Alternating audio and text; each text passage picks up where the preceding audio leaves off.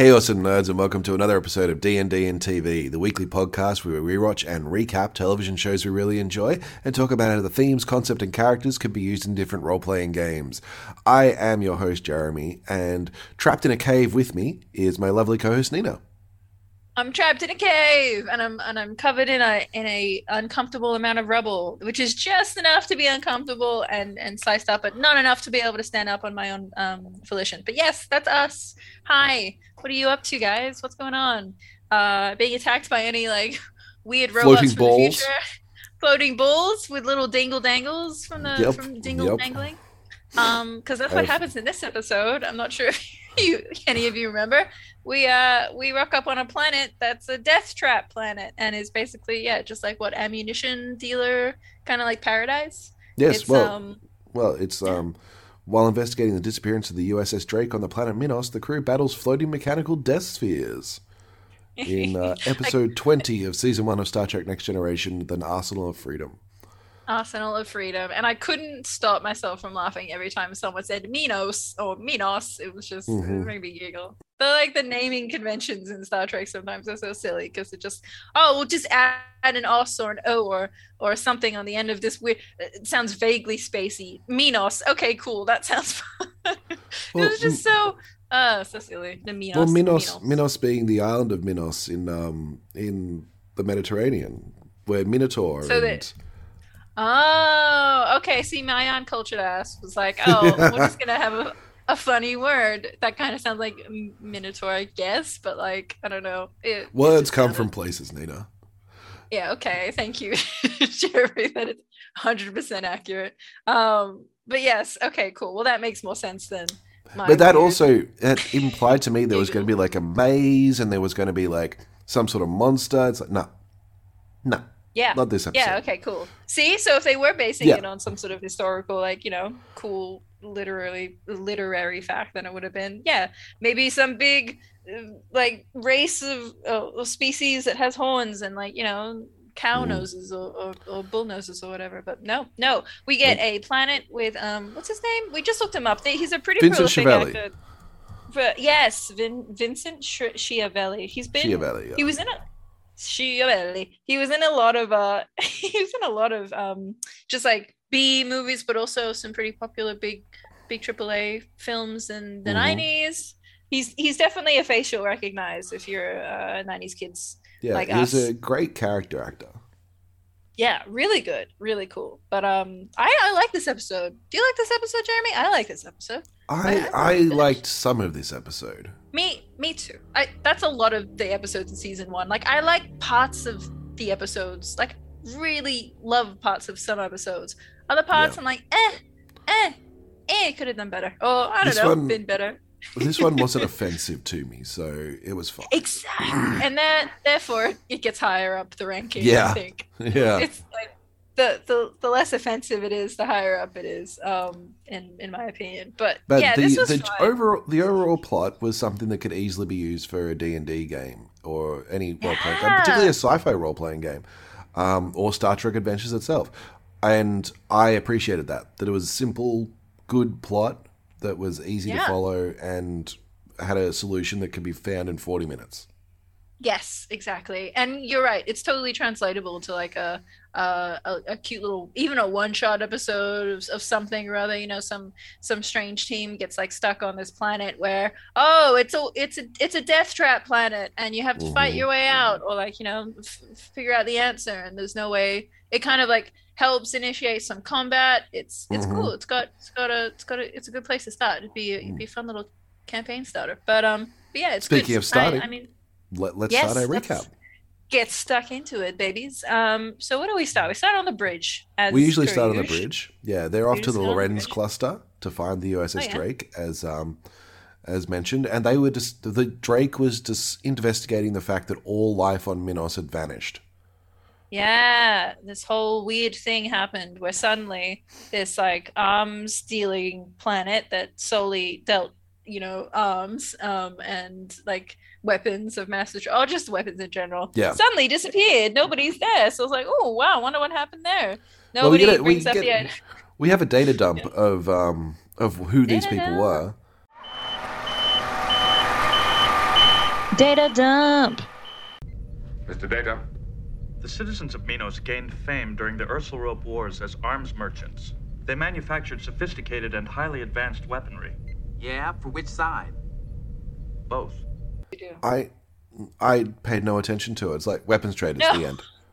Yeah, well, weapons traders, and they're really, really good. They do very good weapons tradey trades. Yeah, it's like, great. Okay, cool. They traded to both sides. It's like, well, yeah, they're weapons traders. That's how weapons traders work.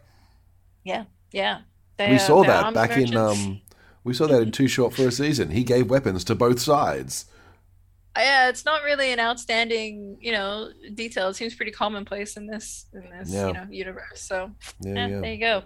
But we get the inside scoop rather, that this is what they were like. But suddenly we still don't know what happened. Data, we don't know. Data doesn't know. Nobody knows. Don't know. But someone went to the academy with someone. I think Will says something like, "I went to the academy with this guy," and he's with Captain Rice.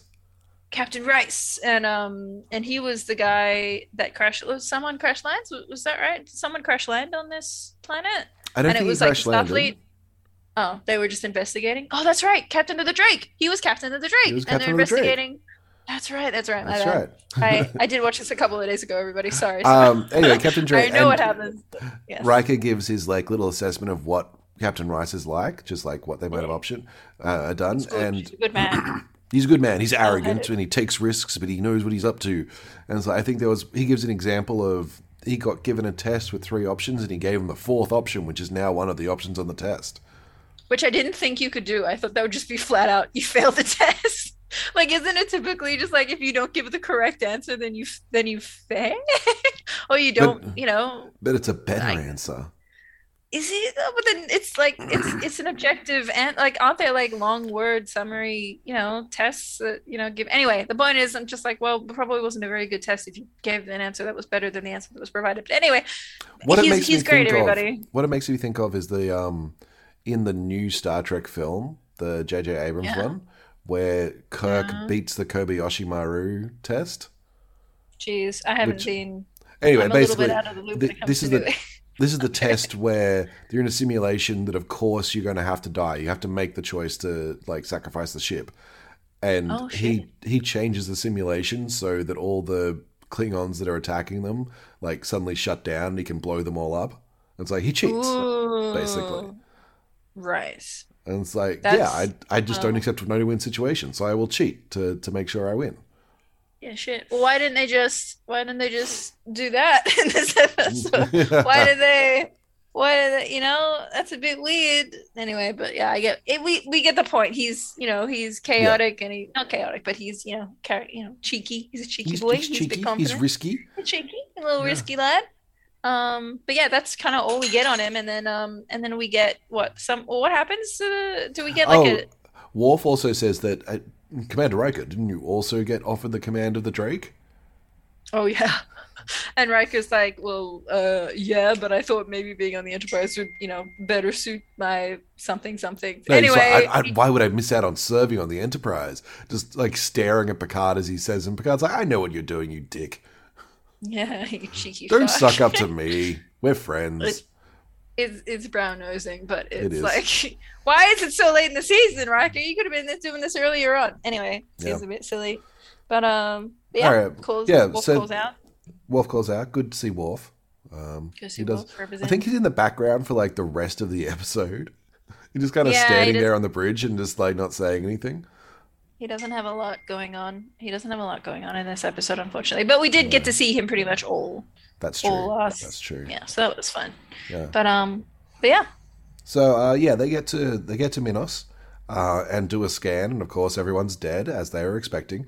Bridge crew's okay, that's peculiar. That it's plants are still around, but all the creatures are dead, and also something is hailing us. Isn't it that they just can't they don't know? It's not so much that they're dead; it's that they just aren't there. There's no life. Well, there's just no life. So what happens? There's just no what life happens to all of the people? Yeah. So, but they're why? And everyone's speculating could be war, could be disease. But then it's just well, even then, there's things left. Even if there was a natural disaster, there'd be people left over. Like some of them would have survived, so it's not that. So where are all the people? Where are all the Where is people? everybody? Maybe they just left. They just picked up and just vacated. But like even then, anyway, it's weird. But yeah, they get that message, and it's the dude. It's our good mate. It's Vincent Schiavelli. Vincent Schiavelli. Schiavelli. And yeah, he's like, "Hello, welcome to Minos. Welcome to this amazing place." And Picard's like, "What do you?" It just gets interrupted immediately, which I love. And it's like, yeah, you're talking to a programmed message.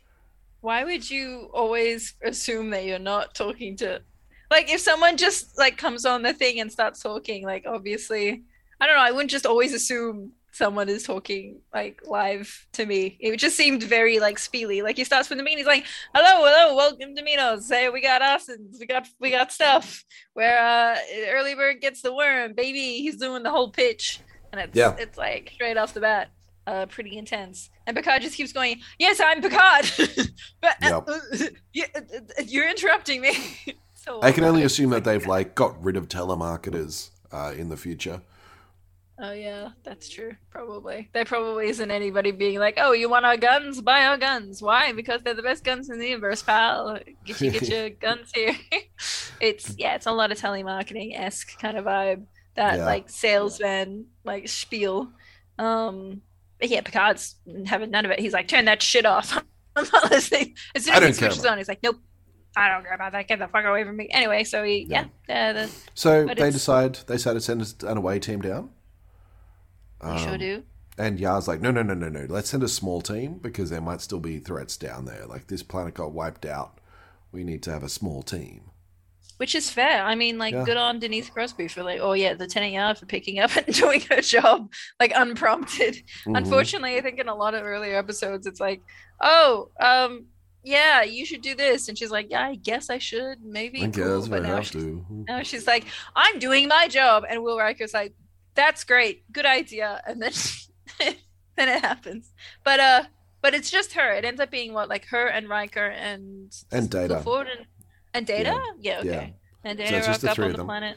They head down, and Data's like, someone's monitoring our communications. And it's like, all right. Well, monitoring the communications with the ship. And they wander around, and they find, like, melted titanium or something, and then a missile.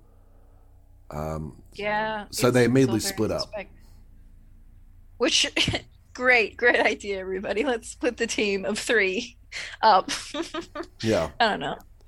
And then we get to meet a few new characters. We get to meet Ensign Sue.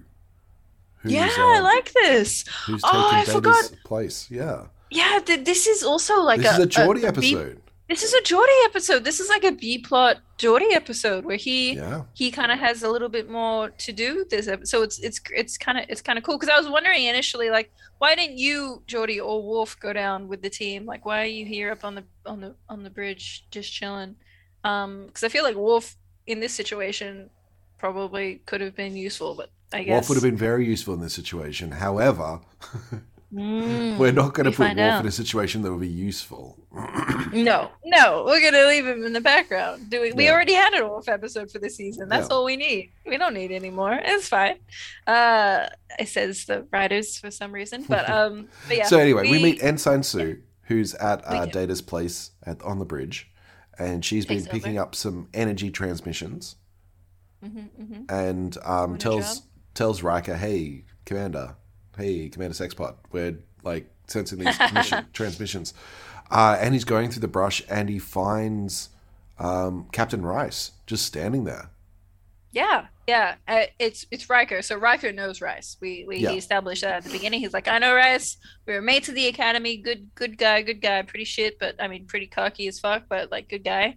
And then he's like, Rice, what are you doing here? What the fuck, my guy? And Rice is acting so suspicious. So weird. He's like, Riker, where is your ship? You look strange, Paul. I was injured getting here. You need medical help? No. What's your purpose here? Commander Data, Lieutenant Yar. Sir, other than ourselves, I'm picking up no life signs here. I know. Riker, you didn't answer me. Who sent you here to look? Your mother. She's worried about you. Tell me about your ship, Riker. It's the Enterprise, isn't it? No, the name of my ship is the Lollipop. I have no knowledge of that ship. It's just been commissioned. It's a good ship. Refresh me, would you, Riker? What's its size, its complement? Who is here with you? What's the armament on the Lollipop? Paul, I will only answer your questions if you answer mine. Yes. What are you? Hi. Yeah. Commander Riker, not like Will. He calls him Rice, you know, super Mm-hmm. familiar. He even does like a little leg lean. Of course. And he that's when doesn't you like know it. that's when you know Riker's comfortable, is like straight into the leg lean. Just like, It's true. oh, I know this guy. He'll appreciate a little forward lean and shift to the one leg. It's But convenient rock Rice, right nearby. Rice sounds super sus because he's like, "What kind of weapons does your ship have?" Yeah. It's like, what? He wants to know everything about the Enterprise, like straight off Yeah. the bat. He's like, not even like, hey mate, what's going on? He's just like, hello, Commander Riker, what is your ship? What is the stats? And and Riker How is fast does like, it go? Our maximum capability is warp 3. Riker as an empath is like, something seems a little bit confused, a little bit off. That is something I'm picking up a vibe. It also helps that Sue then says, "There's energy readings right in front of you, but there are no other life signs apart from the away team." He's like, Yeah. I wonder if this isn't actually Rice. And he starts trolling it. I love the way he trolls it. It's like, I think Rice says, "Who sent you?" He's like, "Your mother." I'm like, that's... I don't remember that, but I do remember him being like, "What ship are you on?" And Riker going, "I'm on the good ship Lollipop." And then it's like, okay, now you're just fucking with him. Yeah. And like Rice says like, "Oh, yes, of course, the Lollipop." And then it's like, something, everybody, something's going on. We don't know, but like, no one would say that. So immediately, this is sus as fuck. There was something about the way it was done. It was just so annoying to me, though. Yeah, it Like- went on for too long. Like, because even after the good ship Lollipop question, like Riker keeps asking him shit. Like, it's a good ship, the good ship Lollipop, and then what is its size? And then Riker just keeps like asking him questions like, what's going, who Yeah, you they're with? like, Happened? "What size is it?" And he's like, 10. And it's like, Yeah. I don't understand. 7. I'm like, oh. This is going on for too long. We get it, don't we? Like, he's weird. He's obviously not your guy. So Yeah. why don't you just shoot him or do something? Like, it's obviously not alive because there's no one. It's been confirmed no one's in front of him. So, like, you know, you could assume, hey, it's a hologram, guys. Data, good friend, You yeah, mean- hologram. You mean like the automated message that they've already found? Yeah, that would make sense, right? You Yeah. would kind of piece 2 and 2 together, be like, oh, right, let's stop talking to the weird machine, and I don't know, maybe they just had to fill time for this bit. I Maybe. don't know. I mean, I like it as an RPG tactic where you have... I mean, obviously it's a hologram designed to get information out of Riker. I like that thing of somebody you know using the information that they've noticed around you. So the players can't... Like he says, you haven't used my name, Paul. Like, he calls him Paul, obviously. Like, Will's name's not Paul. But the fact that the fake Rice doesn't know because no one said Will...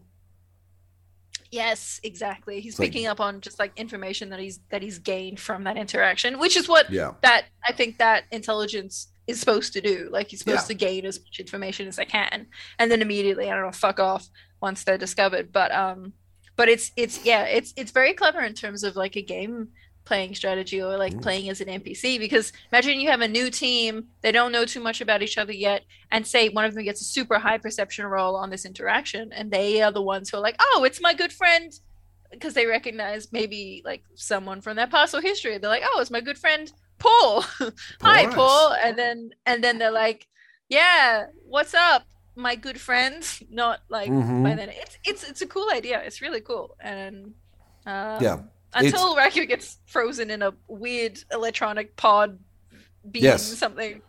Well, once Riker calls the fake Rice on being fake, the hologram like just vanishes, and now it's a ball, like a floating ball, and almost immediately Picard's like, nope, get out of there, don't know what that is, get out of there, And that's when it traps Riker in this energy field right before Yar just blows the shit out of it.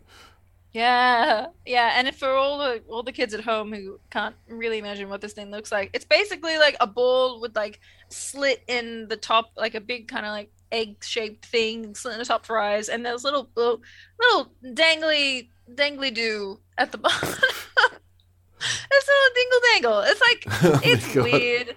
It looks like something you find in a sex shop, but bigger, but does. but floating in the sky. Somehow it has. Like I don't know, change gravity. It's not change gravity. Fuck my brain. Anti-gravity. It's like a floating. What I love is I was going to say it's like this sphere or oval, and it's got a little eye thing and a scorpion tail underneath, and you're like, no, sex shop top. No, come on. I mean, you look at it and you're like, oh yeah, that looks like something I would see on like some sort of. I'm not saying you're wrong. Yeah, I think this must have been inspiration for a lot of future. But that's the thing; it looks like sci-fi enough that it's like, oh yeah, we'll just use it as a prop. I bet someone in the special effects team was just like, yes, this.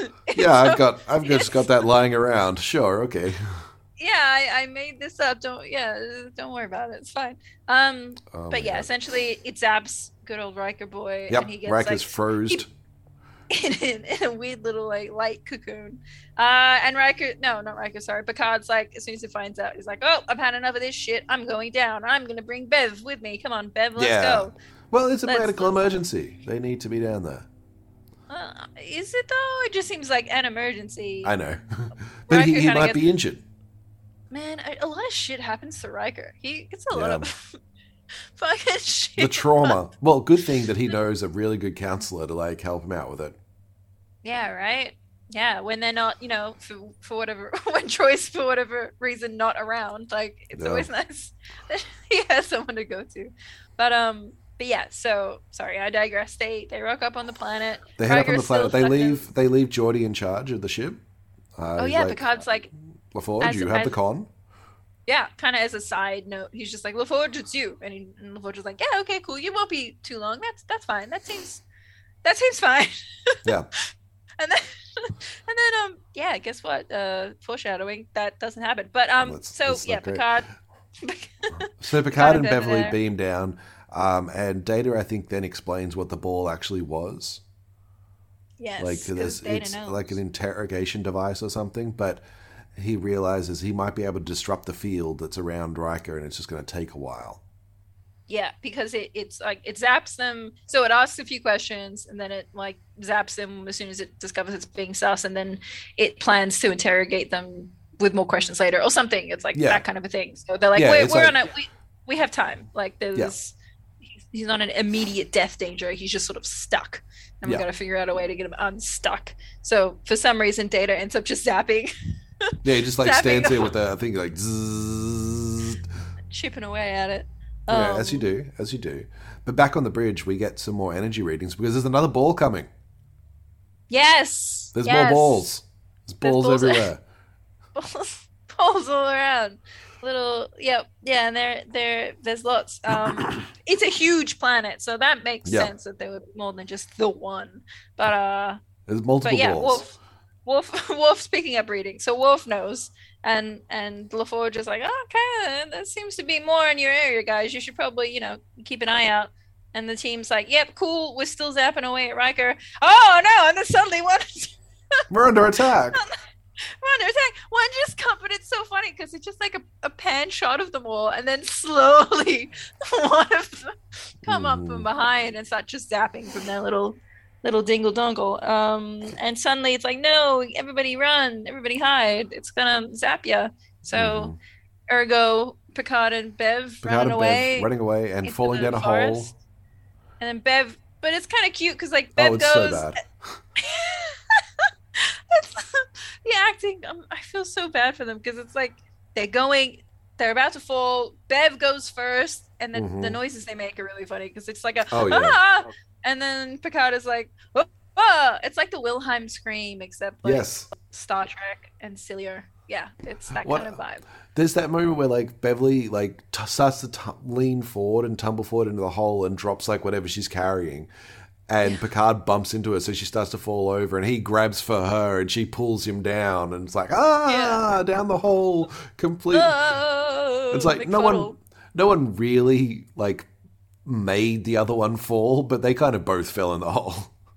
Yeah, and it but Patrick Stewart's face is so like has lots of like not usually filled with expressions, but like in this moment, he just looks like it just looks so comical. Like I don't know, I couldn't not laugh. It was very funny.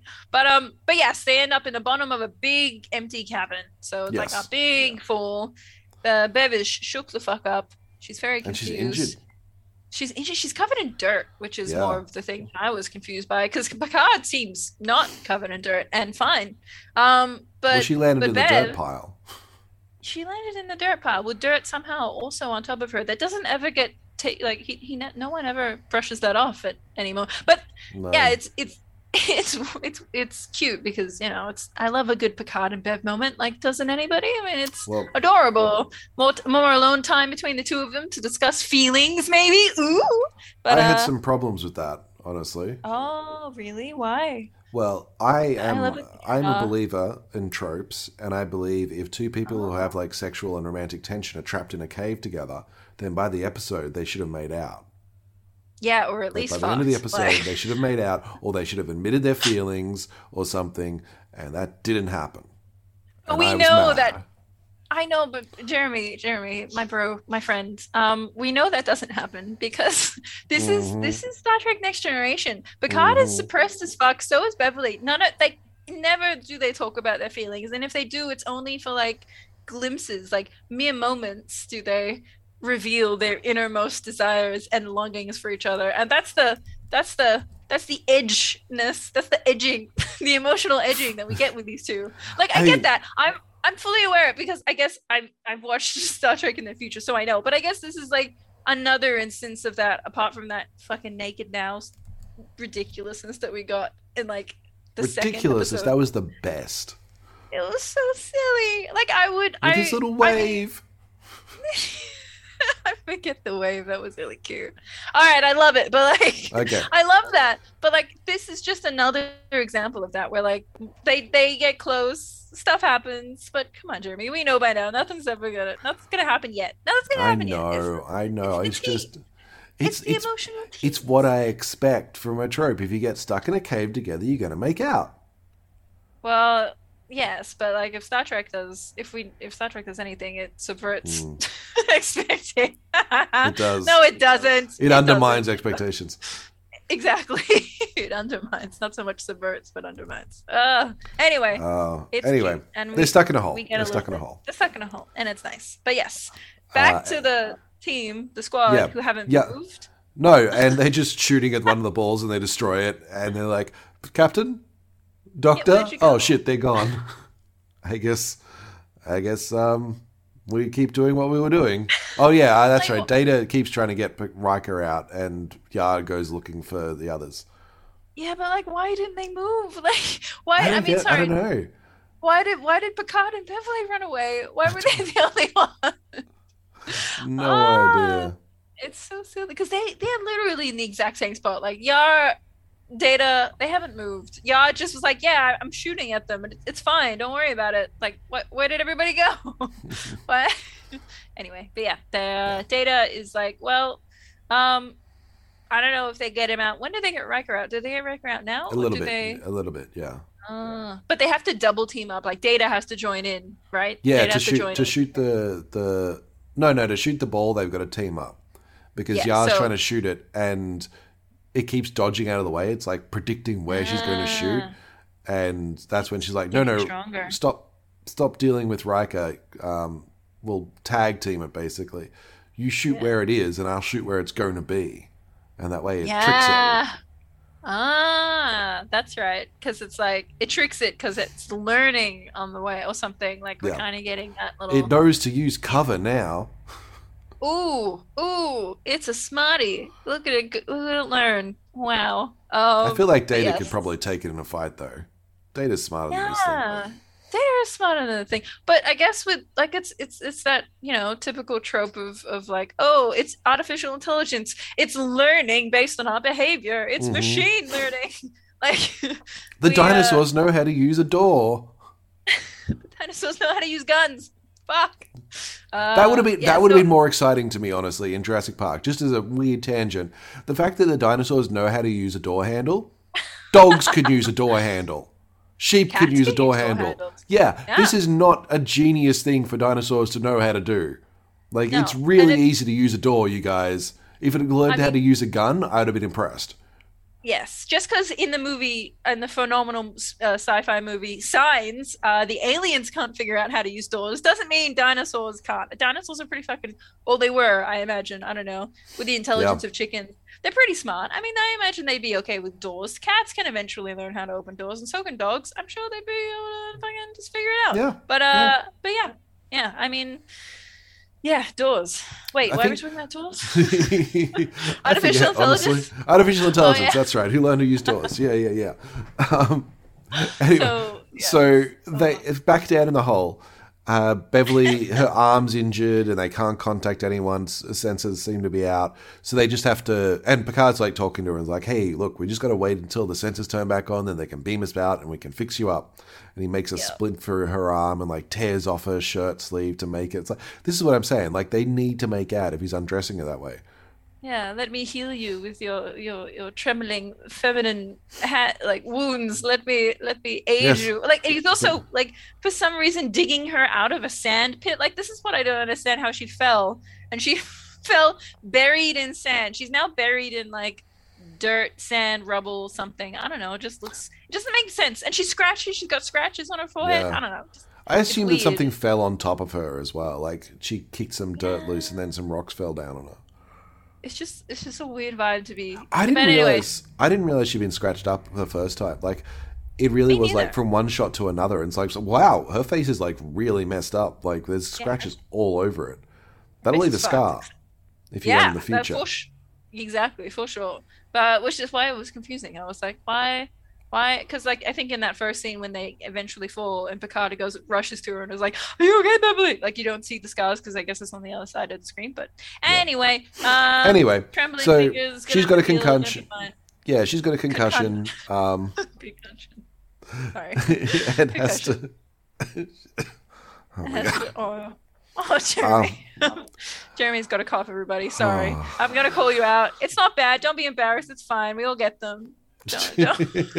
I can just edit that out. All right, fine, my bad. No, it's fine. Anyway, Beverly has a concussion, so she's like, you must keep me conscious, right, Picard? I'm like, yes, there's many ways you can keep her conscious with declarations of love, Picard. Anyway, Data frees Riker, who is fine. There's like no drawbacks. There's no, what do you call those words? The thing that like is a bad... No PTSD on Riker's behalf? Yeah, no PTSD from being frozen. No side effects. No long-term traumas. Like, he just seems a little like, thrilled to be able to move around again, and everything's, all vitals are normal. So we're good to go. Let's not talk about it. Let's not linger on here. This is no issue. It's fine. So they all bounce and try to start looking for Dr. Crusher and the captain. Dr. Crusher. And that's Dr. Crusher. And that's about it. And then so back on the bridge, Sue's realized, hey, we've got the 5 life signs. They're all back. We can beam them up now that Riker's back. And just as they're about to, something starts shooting at them. Yeah, off the port bow, something starts attacking. And it's red alert, battle station. Let's go. Which means they're going to put up the shields and something's shooting at them. And it's like really messing with them and shooting at them from behind. But they can't see it. They don't know where it is. It's invisible. Bum, bum, bum. And you would think Geordi would have the advantage with his like laser eyes, like, right? And look and see. But no, I guess the sensors can't find it. It's like if Geordi was out there looking, it'd be much easier. Oh yeah, true. Yeah, maybe he needs to actually have the visual. But yeah, they can't seem to see it. It's like some sort of cloaking device. Yep. Nope. Yeah. And he gets a call from Chief Engineer Logan. Yes, this dude. Now, who the This fuck dude. is this guy? I guess know. he's the new chief of engineering since. But what happened to Argyle? I guess this is the new guy. I guess this is the new Argyle. But we never really get an introduction to him before this episode. It's just Chief of Engineering Logan is now around, I guess. Maybe it's like there's a few chief engineers, and it's just whoever's on that shift. Would that make sense?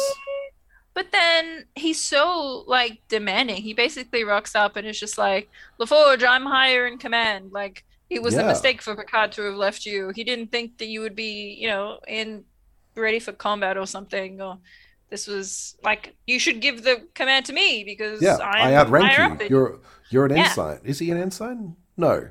Lieutenant. He's a lieutenant. He's a lieutenant. Because Lieutenant LaForge. Yes, exactly. So, but yeah, he's this dude. This fucking Logan's Logan a dick. He's being real dicky. He's basically just like trying to like undermine.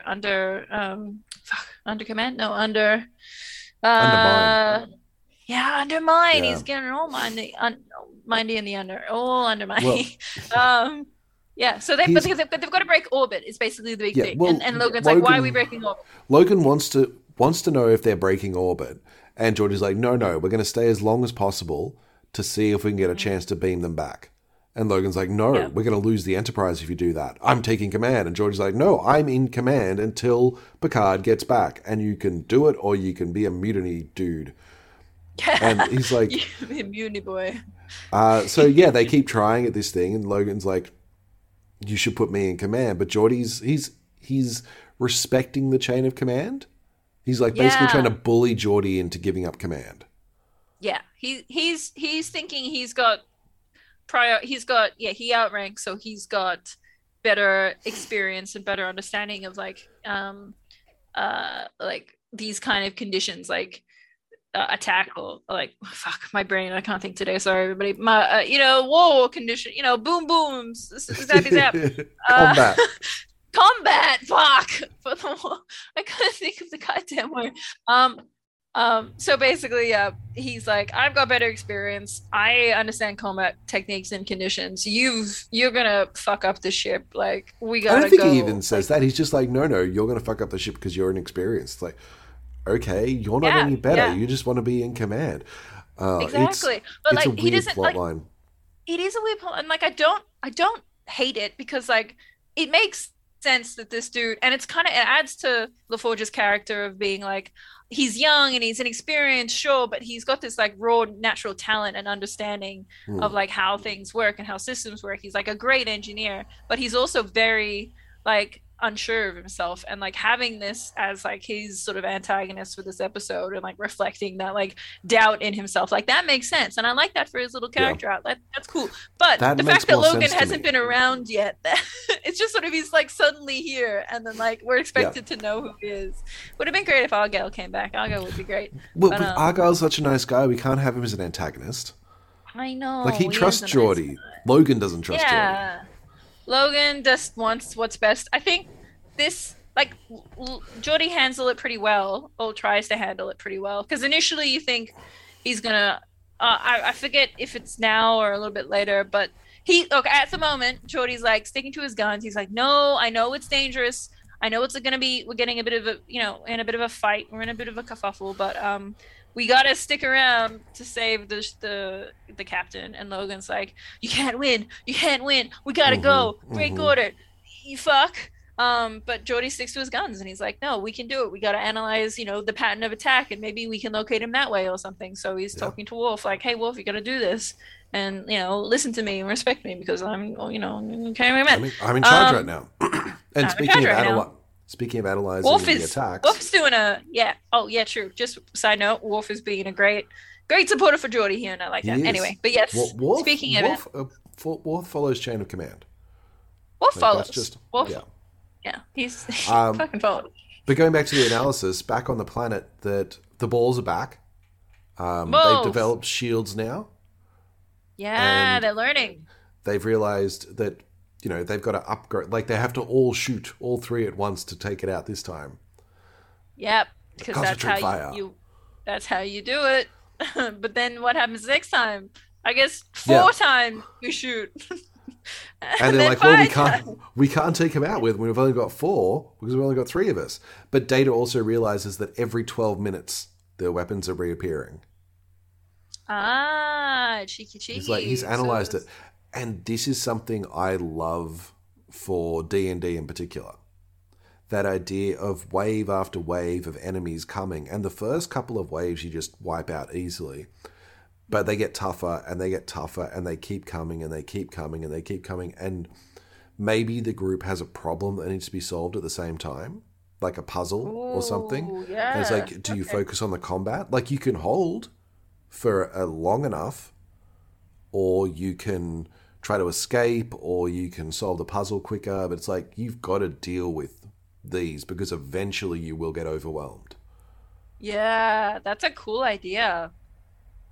It's definitely like a funnel kind of situation where like what do you prioritize your time to, or like what do you give, and you kind of have to give it the exact right amount of time in order to not get overwhelmed by, because I think sometimes timed puzzles can be a little too unnecessarily stressy, whereas if you have something like this where it's not necessarily timed, but eventually like the waves of opponents that comes through maybe will overwhelm you. Like that's pretty cool. And you could frame it as like machine learning, like, oh, they're just getting smarter and smarter and they know what to attack you with, or they're gauging better like what could innately fuck you, or like eventually fuck you up. It's interesting to do it as you've got just one creature as well, that maybe it's like a giant robot, and it just becomes like the first time you attack it, you use fire and you take it out, and then it stands up and you use fire again, just nothing happens. It's now immune to that. So you have to try something else, and you can take it out for a little period, like 12 minutes or something, and that might give you enough time to get a bit further. But eventually it's going to be immune to everything you can throw at it. And you've got to get out before that happens. You know what this reminds me of, though? The Borg. I feel like this might have been like... I think it definitely is. Yeah, it's an intro to that idea that like, oh, it gets stronger and like eventually we'll fucking fuck you up. Wait, who are the Borg? No. Sorry, this is not a spoiler 3 podcast. We just talk. Yeah, we chill. What is it season? So it is season 3 that the Borg come in, or is it season 2? I think it's season 3. Okay, all right, okay, cool. I can't remember what happened in season 2. I blend season 1 and season 2 a lot. I think we talked about that earlier. Yeah, that's fucking beards and no beards and Yar, and then. Anyway, lack of Yar. We get Whoopi Goldberg. Back to the cave. Stuff. So Whoopi Goldberg, yes. I can't wait. Oh, it's so good. Anyway, we get back to the cave, back to the sexual tension cave, and then sexual tension cave where Picard keeps waking her up.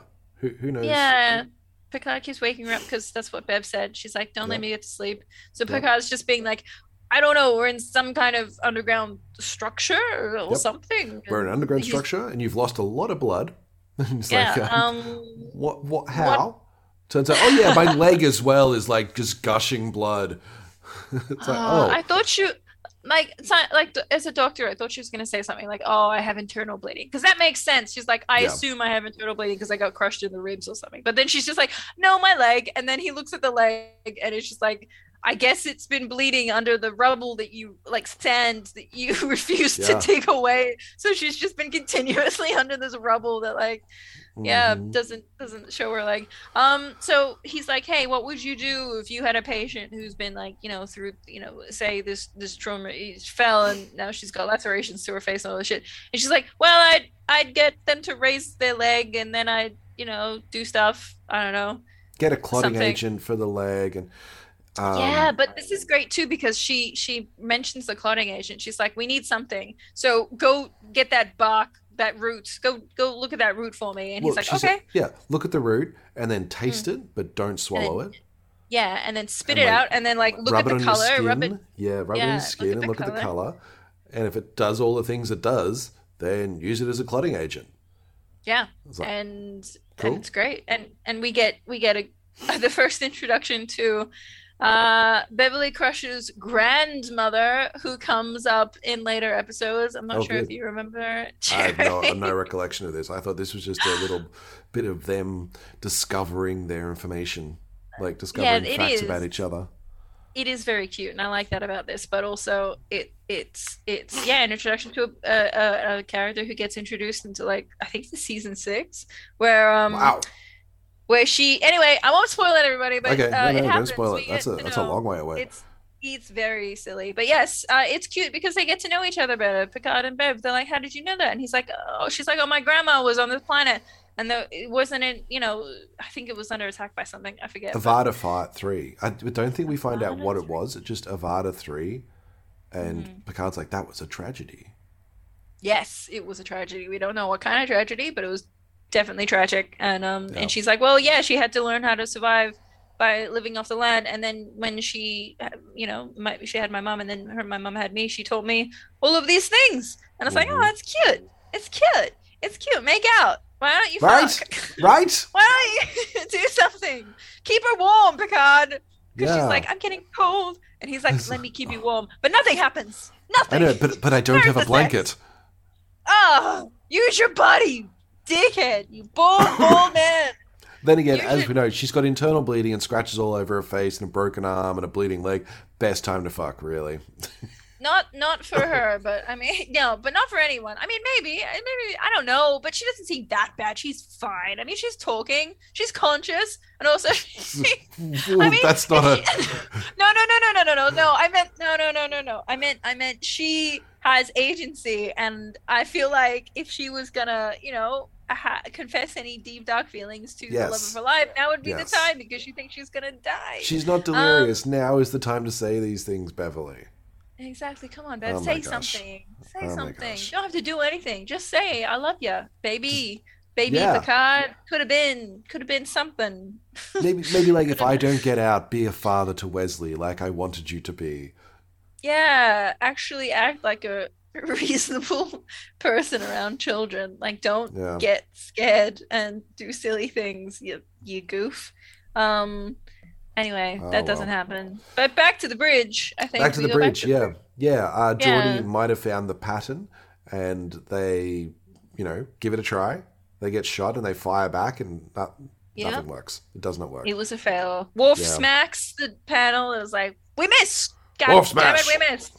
Wolf smash. But Geordie's doing a great job of like trying to support and like, get what's her name? What's the new the two new characters? Ensign The- Sue and Ensign Ensign Sue- Solus. Solus. Sue and Solus. He's encouraging, he's, trying to be positive. He's being a good captain presence, Acting he's captain. he's doing it. Acting captain Yeah. captain presence. Troy's in the background watching, very very into But this. it's they after miss. this. Yeah, they miss. Yeah. And after that, they realize, okay, the shields are failing. We've got a few minutes left.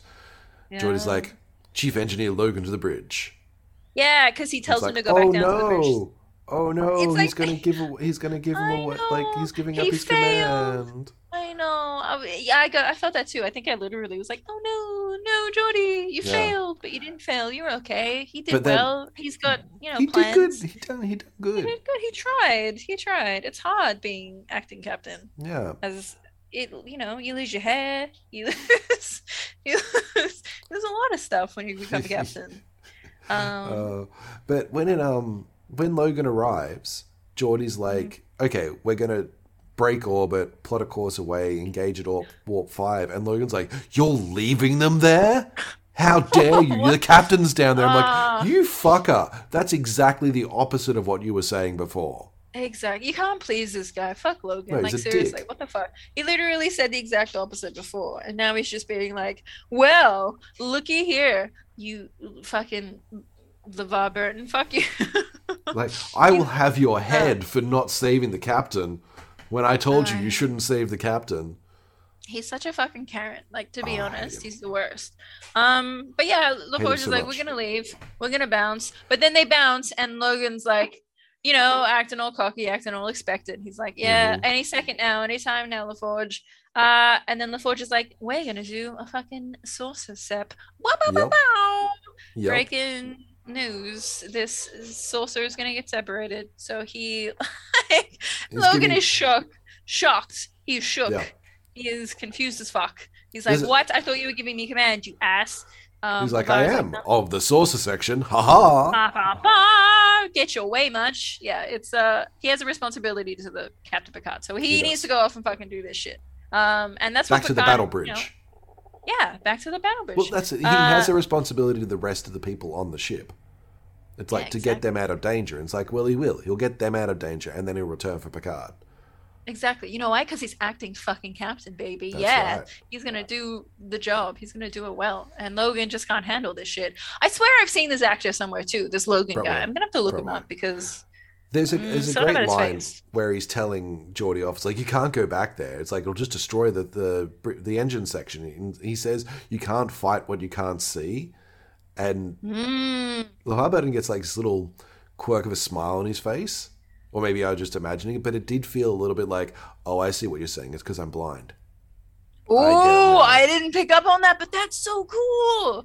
Oh, that's awesome. What a nice parallel between like one of his character, like, I guess, like, not traits, but like one of something that he has to deal with on a daily basis, like this concept of not being able to see like other people. And for him to be like, you can't see it, so you can't fight it.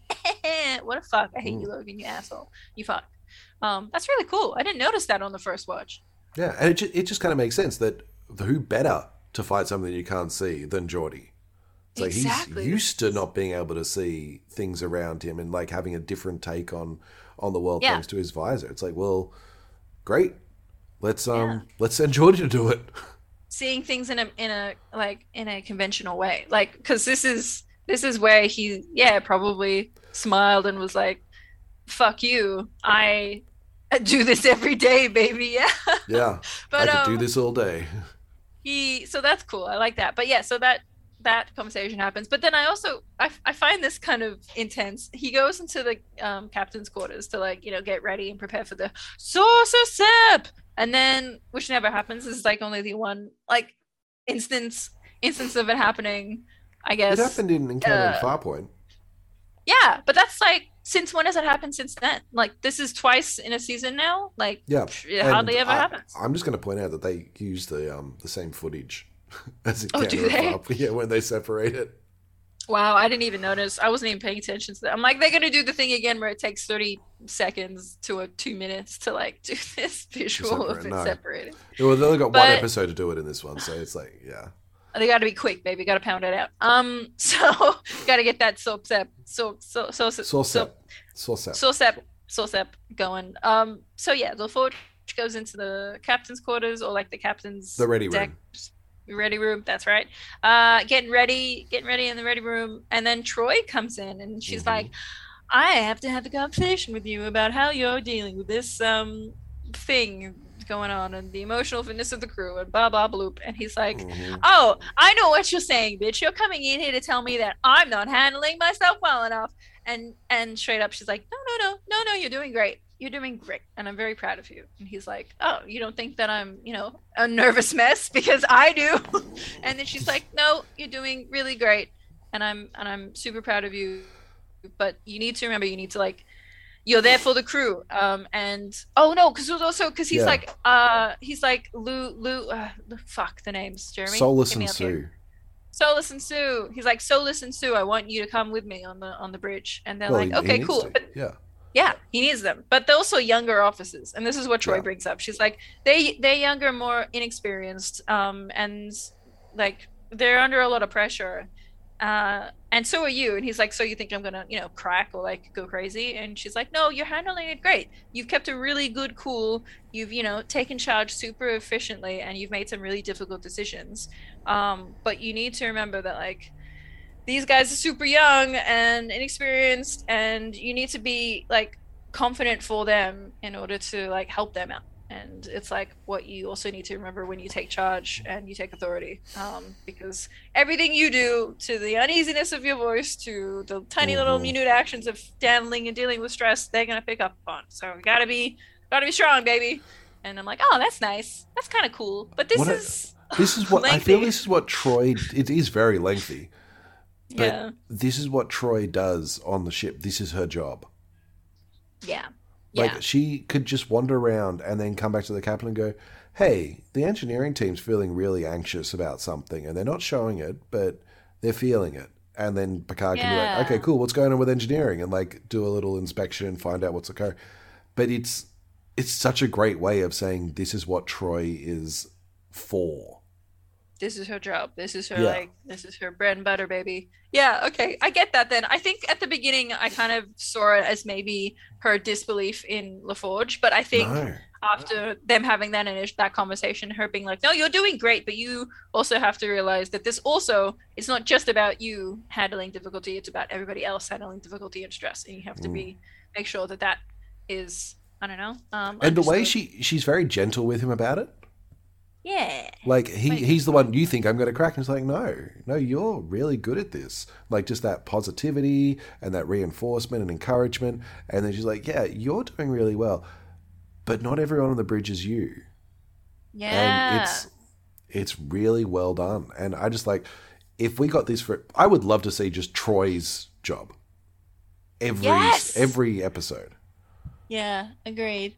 It's a really cool insight into the work that she does and how necessary she is on the ship, because sometimes that gets kind of like, she gets thrown under the bus sometimes in the terms of her being a Betazoid and not really knowing what's going on. Like, it's used for a lot of the plot like advancement sometimes, where she's like, I can pick up feelings, but I don't pick up all of them. I don't fully understand what's happening. And then it's like, okay, cool. So we know something's off, but we don't know exactly what it is. And I feel like, yeah, she gets used as a tool in that aspect a lot more than we get to see her actually performing her duties in a really like good way, like in the way that she handles things and issues and trauma really well, with like and understanding the crew and having them understand themselves better. Yeah, I think you're right. This is pretty cool. This is a good scene. Good scene. So, back in the cave. Yes. We Picard hasn't been able to find any exits, but he's looking around and he finds a glowing light, a view screen, in fact. Oh yes, which I feel like you should have picked up on maybe a little bit earlier. But anyway, I think he had to clear some stuff away to get it. Like, so obviously it wasn't there. Some of those roots. Yeah, he manages to turn it on and discovers it's a tracking device that's tracking the away team. Ooh, that sounds suspicious. Yeah. It's not good. But also it then creates a projection of Vincent Schiavelli. Oh, it's the guy. It's this guy. He's back. Oh, bro. He's back. He's back. Oh, But this I'm this really one, glad. I thought he was going to be in the first part of the episode. I But yeah, he know. comes back.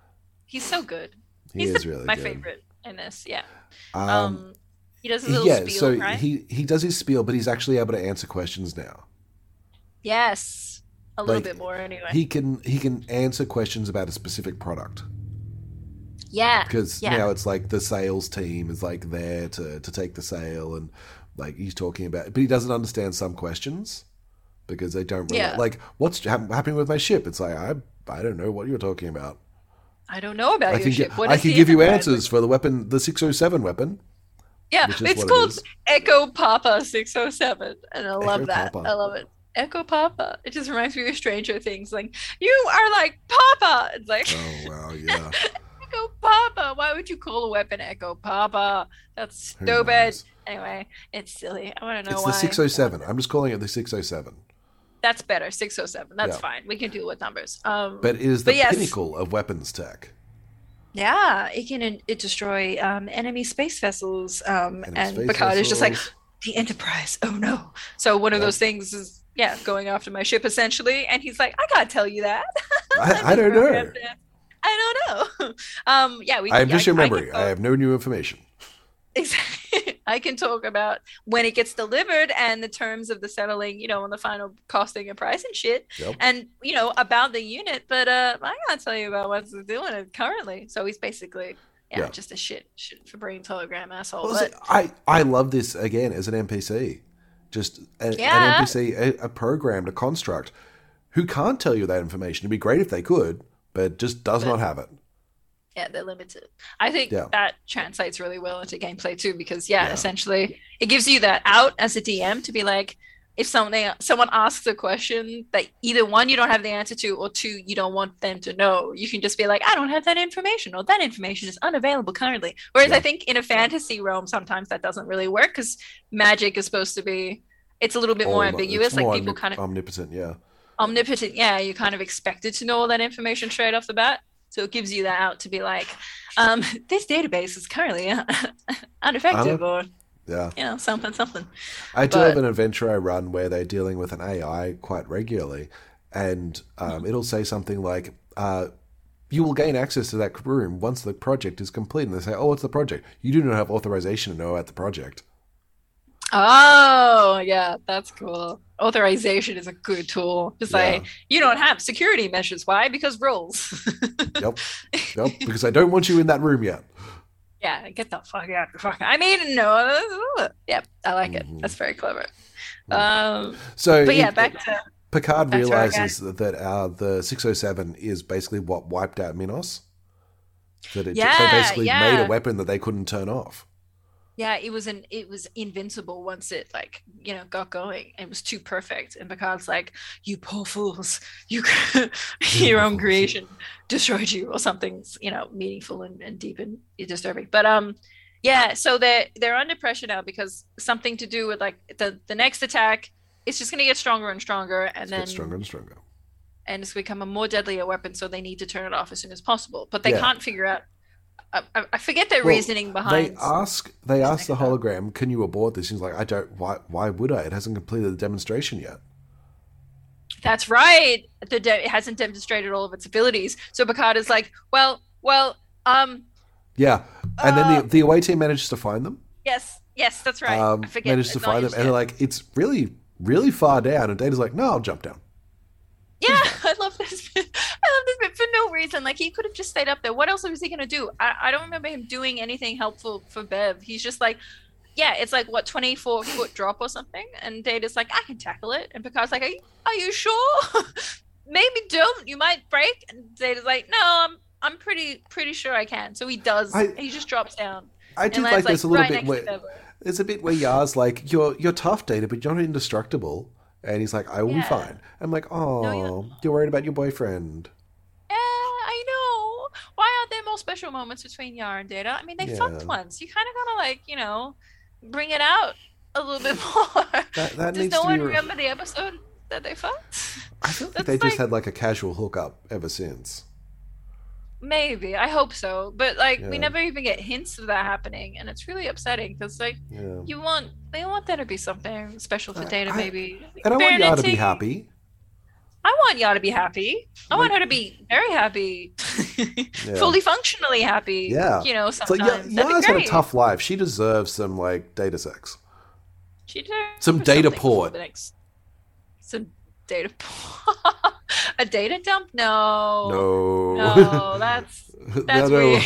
That's weird. We'll leave it in, but it's weird. She just needs soft, tender love, whatever she wanted, whatever she said. Yeah, and Data, I feel like Data would be into that. Yeah, Data's just into anything that gets him closer to being somewhat more human. Yeah. Yeah. So he's like, this is a learning opportunity. Anyway, so capability to enhance. Before they can do anything, the engine section has returned to the planet. Yes. And Geordi's basically like, okay, Ensign Sue, as soon as we drop the shields, I need you in a split second to find the signatures for them and beam them back immediately. Yeah. Literally in seconds. You have seconds to do this. Yeah. And so it's like, okay. Oh, is it Sol or Sue? I forget. It's Sue. It's Sue. Yeah, Sue's I think freaking out. Solus is driving and Sue's on sensors. Can I just say, Sue's hair in this episode is pretty awesome. It's like this great little fluffy bob situation. It's super cute. I love it. It's very stylish. Very 80s. Yeah, but you don't get to see a lot of brushed out hair except for the female romance, romantic. Yeah, that's true. And Bev. And Bev. Yeah, but she is to Picard, I reckon. She's got that. She is. Anyway, I dig her hair, is what I just wanted to say. But yes, so we got seconds. It's time sensitive. And it's also time sensitive back on the planet because they gotta get it resolved until they start attacking. Yeah, Riker, I think it's launched already, but they're kind of figuring out what do we do. Yeah, so they're like, can we readjust the thing it's targeting? Can we change the targets? Yeah. Yeah. And they can't because there's nothing else on the planet to target it to, and it won't target a neutral thing. It has to target something living, so they can't target to anything there. So that's stupid, and they can't do that. Can I just point out as well, it shows up and it starts shooting at Yar and Riker. Yeah. It misses them every single time. Yeah. It's because they're too good, these guys. I mean... It must be. I'm just thinking, this is supposedly like the weapon that wiped out a civilization. Yeah. And also another crew. I'm like, this isn't a very good weapon. It's missing everyone. This little dingle dangle sex toy, yeah, it's not great on the zippy zaps. No. But I like to think that maybe this is like the earlier stages of what it's capable of, because imagine if it was on a full planet, right? Because it's only this small, it's only the bridge, or like, you know, three members of the bridge crew or whatever, of a bridge crew, so 3 humans. Imagine over that spread across with multiple weapons across a whole planet. Like, I don't think this is its full potency. I think this is just the final potency to kill this amount of humans that it assumes, you know what I mean? Like, it's only doing what it knows will be effective at this level. What'll be sufficient. So over a whole planet full of people, it probably was way more intense and had a lot more, probably just like disintegrated them all. Yeah, maybe. I don't know. I don't know why. I'm just trying to like theorize as to why they've done it this way, as opposed to not just have them outright be fucking dangerous. I guess you can't, because it's our boy Riker. You got to show him up. He's got to be the best of the best. And Tasha Yar is also there, so she's also the best of the best. We'd feel bad if red shirts were getting shot by this thing. Yeah, exactly. So you got to have Will Riker there outsmarting, and you got to have Tasha Yar there being the best of the best and being the baddies. And being like a good shot. As in, you know, BADDD, i.e. baddie, not, you know, are we the baddies? So, the badgies. And as they're panicking and trying to work out it, Beverly's just like, can't you turn it off? Can't you just like pull the plug or something? Someone says, why? Why would you? You haven't even seen all the things. It's like, and I can't remember who suggests like giving it what it wants. Yeah, I can't remember who suggests, we've seen enough, we'll buy it. I think after, can we just turn it off? No, we can't turn it off because it's not completed. And then because like, oh, that's right. Is the sales pitches are completed? It's like, well, just we'll take them then. Yeah. And like, we'll take really? We'll take it. Turn it off. Really? But you don't want to see the rest? It's like, no, we'll take it now. Like, okay, cool. And that's what turns off. It. But I love that. That's so smart. Because it's like, obviously it's a demonstration. If you're done watching the demonstration, then it should just automatically like stop. You just need to give. It's so, I like that. I like that as an ending. I think that's really well done. I mean, it raises so many questions of what was the demonstration happening when it wiped out the planet, but and also I love the way that they're able to solve this problem. Yeah, it's cute. And it's like, it's also another instance of solving a problem that isn't through like violence or like, I don't know, or combat. Just combat and shootiness and things, which again goes back into that wave upon wave of enemies. It's like, you need to find the solution for it that will stop them. Yeah, exactly. And if you can't, then it's just going to keep coming. You got to kill the spawn point. You can't just keep killing, things. But through an actual like mental logistics puzzle or something. Not logistics, but logical. I don't know, something. But this is fun. I like this because Data's there and he's still not figuring it out. And it's fucking Bev and Picard through their frustration. Bev almost dying. And Picard being like, oh yeah, shut it off. We can just turn it off. Anyway, it's cute. I like it. But that happens. And then the thing turns off. I think something. What else is happening up? So it turns off the one down on the planet. The one up in the orbit seems to still be attacking. Yeah, which I find funny that it also didn't translate to this one that's attacking. Yeah, like you think it would be connected somehow, or maybe that's just like the defensive thing on the planet that is hooked up to another. That would make sense. Maybe it was explained and I just didn't pay attention. But however, Geordi has a plan. Yeah, and I like this plan. It's a cool good plan. It's a good plan. They're going to dive onto the atmosphere and sort of skim across the atmosphere of the planet, and then like assuming the thing is going to be following them in order to hit them, assuming it's going to do the same thing, and it does, and that's how they see it on the view screen. Is that the turbulence and all the stuff, the re-entry fire will show up. And it does, and they see it, and they go, "Great, we're gonna bing bang boom it," and they zap the boy, and they do it. I did. Zap. There was a moment like they're burning up. The shields are getting burned away as they're going through this re-entry process or this entry process. It's pretty hot. And as soon as they blow up the whatever it is, the dingle dangle in space, dingle dangle. Geordi's like, "Cool, turn the shields off, beam them aboard." I'm like, "No. Stop burning up first. Move away. Stop trying to go through the planet's atmosphere. Then turn the shields off." It's like, you're going to mess up his ship. You've done so well, Geordi. Don't fuck it up now. Like, fuck, my guy. Also, how weird does the Enterprise look without the saucer? Yeah, it looks so section. weird. It looks like this little tiny, like, blit. It looks like a little blit. It's like... So weird. Anyway, but yay, they did it. Way yeah, to go, they beam them home, and Geordi levels up. Yeah. Oh, Geordi levels up by how many XP? I would say I would just give him a full level. I think this is a milestone for Geordi.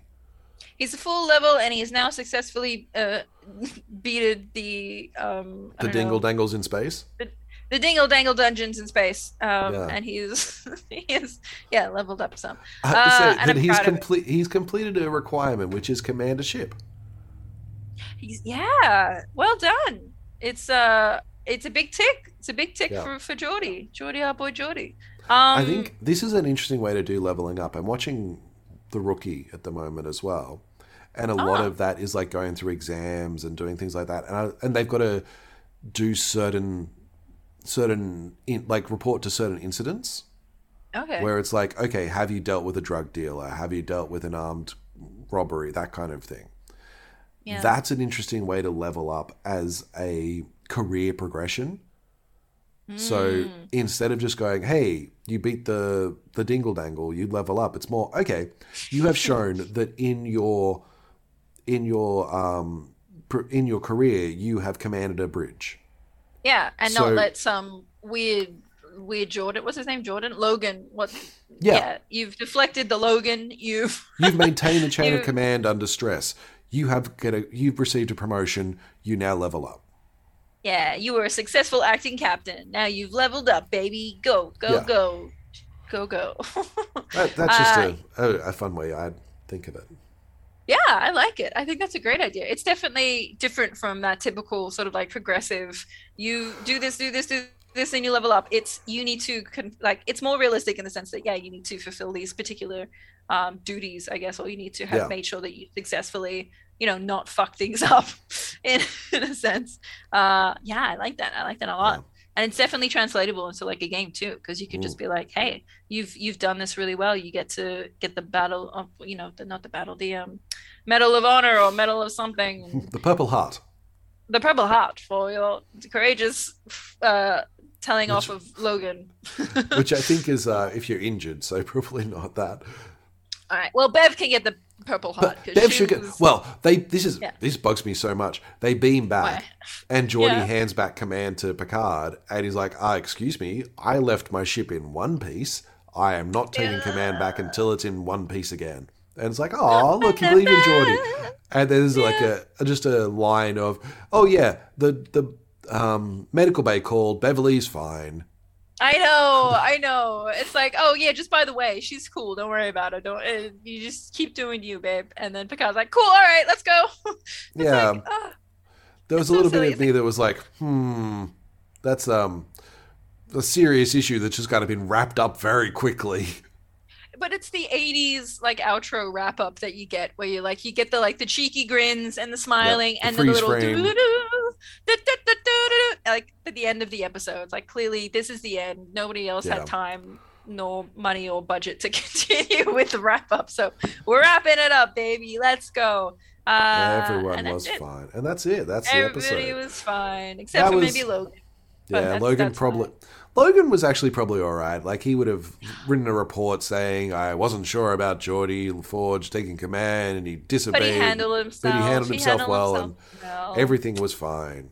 Yeah, you know what? And he did get control of the saucer section of the thing, so he was in command in some way. It's fine. It's fine. Yeah. But, He's yeah. just a Anyway. bully. Actually, I think that's probably the best thing Yeah. about that character. It's not really the best, but he was a good example of a bully in a profession. I agree, because he thought he was right. Like, and that's what I love about some like really good antagonists. It's that like there is he definitely thought, like, fully believed that he was doing the right thing by telling Geordie, hey, I need to take control because of reasons. And the reasons were logical and they made sense. Like, if you were in a pretty drastic situation and you had way more experience than someone below you who had been like shot up to a commanding position, you'd be like, hey, just so you know, I'm here if you need me. But I think he took it 1 degree too far, where he just assumed. It was a little bit like, no, I should be in command, so I'm going to push on Geordie's insecurities and get him to hand over command. And Geordie's success really was just standing up to him and going, no, I'm in command. Yeah, that's I okay, can do and this. I will be doing this, not you. Yeah. And also, you can't step on someone's toes like that when they are and put in a position, even if it is stressful, because that's how you learn. And that's, I feel like also, because Geordie learned a lot from this one experience. And Troy saw that. Troy was helping. Troy was doing the best she could to sort of support him. But she's a counselor and a badass and just generally fantastic. So we can't all be Troy. But Logan, you can see, that's why I liked him as an antagonist in this episode, because you could see him and how he was and what he was thinking and the reasoning and the logic behind it. And he was pushing on Geordie's sensitive sort of like insecurities, but like it's great how it turned out. Anyway, I like that. It's good. It was a good episode. Is Logan the one that you'll pick in the segment that we do every week, picking a character from the show we've just watched to make into a player character or NPC in our games? Yes, I don't know, Jeremy, because I agree. I think the weapon trader, the hologram dude, he would be a really fun NPC to play as a DM for sure. And there's lots of fun things you could do with a character like that. But also, I like me a sassy antagonist who is realistic and has realistic intentions and isn't just a big baddie. You know what I mean? I like both. I could do both. I pick both.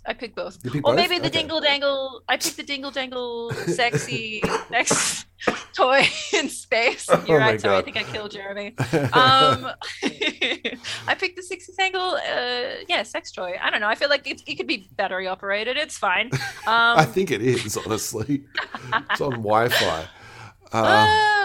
What do you pick? Who do you pick, Jeremy? I'm picking Geordie. When do you pick? Oh yeah, I agree. He's great as a PC. As a PC, like a lot of the stuff about the leveling up that I mentioned earlier just really works for Geordie in this episode, but also that he does become it's main character energy from him in this. Yeah, he's got his little main character energy. Yes, I agree. He's got his things to overcome. He uses his brains in a lot of the case. Like, it's just, I would be interested to see him as like an artificer PC.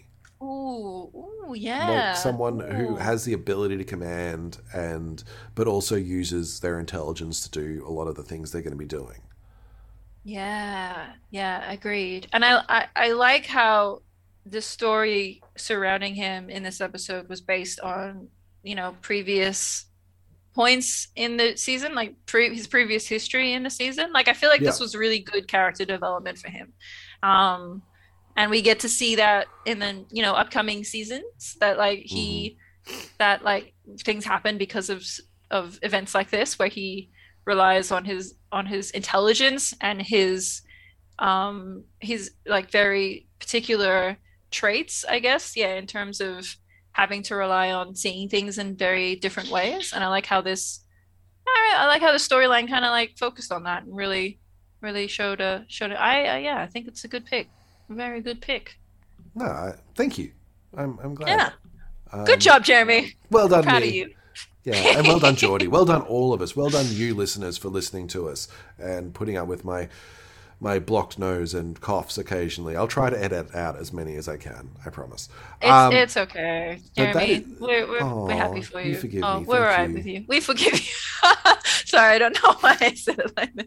Sorry No, about no, that. we're But yes, happy with you. It's like, yeah, you're suitable. You're sufficient. you did good. You did good through your. I feel bad. Anyone who has to talk in a coughing, like sore voice, sore throat situation has my blessing, because you did real good and you put up with me talking and all sorts of stuff, and we're proud of you. We never proud put of up you. with you. We just listen to you. It's not putting up. We're enjoying your speech. And forced if to you enjoyed our speech, tune in next week where we talk about Yeah. episode 21, Symbiosis. And Oh, which yeah, this is- one. That I one. remember this That's the one. That's Yeah, the one where they're that's the one. symbiotes. Yeah. And please subscribe wherever podcasts are found. We do really appreciate you all listeners. You can write to us as well. The Insta and Twitter are at DND and TVPOD, and the pop and at gmail.com at the end of it to send an email. Have a Which chat. we'd love Yeah, to. have a If chat you with would, us. if you would like to create Geordie as a character, and send us like stats, that'd be cool. We'd like that. Yeah. Yeah. Or interesting. someone like Geordie. That'd be great. That'd be cool Any to of see. them. I'd love to Any see of that. them. If you've got Share. a monster stat block for the Dingle Dangle, go for it. Go for The Dingle it. Dangle Buzzy Boy. Yeah. Actually, Dingle Dangle Buzzy Boy. That should be. I feel like that's a good name for him. Dingle Dangle Dangle Buzzy Buzzy Boy. Buzzy Boys. Yeah. Yeah, because they buzz. Yeah. They buzz around, and yeah, They do, again, and they probably float, battery and- operated, and they had float, and they had Definitely. Wi-Fi. Yeah. Oh my gosh. Oh my gosh.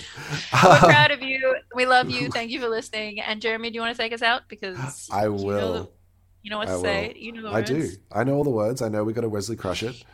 And We got to Wesley Crush it. Sorry, I forgot about that one. that's the best one. I'm keeping that foot. But everyone else, please be kind to yourselves. Stay safe, and may all your hits be crits.